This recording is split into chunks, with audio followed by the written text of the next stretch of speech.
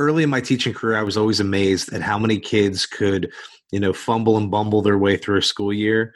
And then you hit, say, spring sports season if they're, in a spring sport. And then all of a sudden, like, grades pop up. They're attentive in class. Like, you would think that you got busier so you'd be tired in class or your homework doesn't get done. And I actually find that it's usually the opposite. Like, kids tend to do more homework, be more attentive in class during their sports season. And when they're out of season, they're just sort of hanging out. And I don't know how much of that is just that you have that routine, or if it's you have the extra support of coach and teammates, or what that is. In terms of, say, academics, do you feel like the loss of a sports season is going to have an academic impact on kids, or is it really more on the athletic and social sides?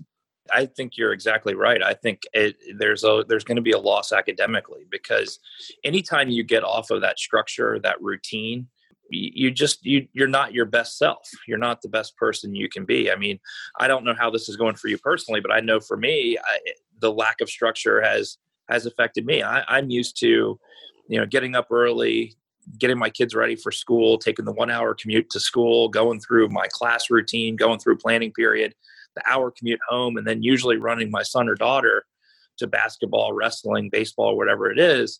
And it just kind of keeps me, plugging along and focused on the goal. Whereas now, I'm looking at my calendar and all the things I wrote down in it don't matter. And I've got 12 hours of free time every day. So finding a routine is really key. And you can try to do it yourself all you want, but, having a coach or teammates or friends to keep you on track is really important. And you just don't have that with this current situation. Yeah, it's as you were saying that, like, thinking about, sort of keep your eye on the prize, maybe in terms of like the short-term goals, what do I do today? What do I do next? And it's almost like you jump into a swimming pool and they took the lane ropes down, and you go from like, if my goal is to get some swimming in and work out, it goes a lot easier when I'm stuck in a lane, when I just see an open pool, I just start flopping around all over the place. You can do whatever you want. And I've actually gotten that feedback from students. I've sort of waded in slowly. When we first closed schools, I was gung-ho. I was ready. I had a million ideas of cool new things to do. I was like, you know what? This is going to suck either way. Let's try out some new stuff. And then as we got more and more guidance and things got a little more restrictive, I got a little frustrated. And now I'm whatever. I'm at peace with it. We're just going to do what we got to do.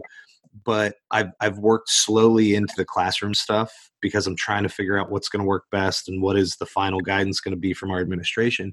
But one of the things I did was I asked kids in all the classes. The only ones who have responded, I think, are the AP kids. But I said, just, give me a sentence or two, no big deal. What's something you've learned in the last month without school? By far, top two responses are that students feel far less stressed. They're amazed at how free and like calm they feel without homework and tests in school. And then how many of them actually miss having structure. Like they say all the time, like so many kids have said, I've learned that I really need to have a good schedule because otherwise I'll just sit down and watch TV. And the next thing I know, it's 7 hours later and I haven't moved. And I didn't even realize I was doing it. They're like, I need stuff to do, which is incredibly difficult because we don't have school. We don't have sports. We don't have much, for younger kids. You say your son's 10. How old's your daughter? She's 8. 8. So how are they responding?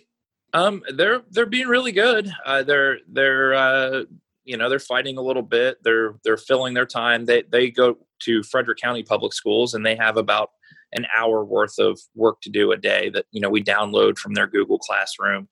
But other than that, they're spending more time on electronics and devices and things that we would like.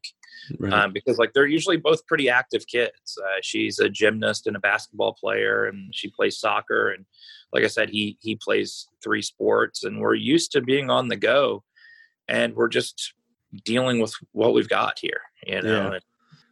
And I think I saw a post on Facebook this morning, and a woman said, "My husband got in the shower, got dressed, and went to work today. I'm so jealous."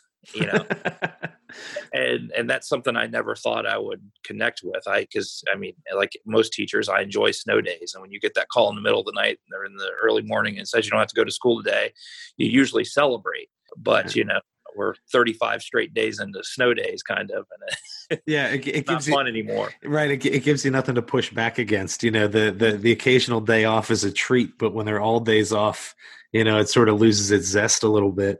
It's funny, even there, we're like with routines, 2, 3, probably 3 days a week right now, I'm doing like a legit, more or less a full work day, because then my wife is running her business from home. So she has to teach classes online. And so I'm with the kids. So on the days though, where I'm, trying to do work with students online, or I'm creating materials, or I'm doing whatever, I still get up and I do my morning routine. I do it an hour later than normal, but I take a shower. I like get dressed like I'm going to work. Like right before this, I had on full, school gear and the whole deal for the meetings, just because even though I'm not going anywhere, for me, like mentally, that's part of my prep, and it's really weird trying to get ready to talk to students or to work through stuff, say, having not done the commute. You and I both have a long commute. I didn't realize how important that commute has been in me getting that time to like mentally prepare and reflect on what's happening or what happened today.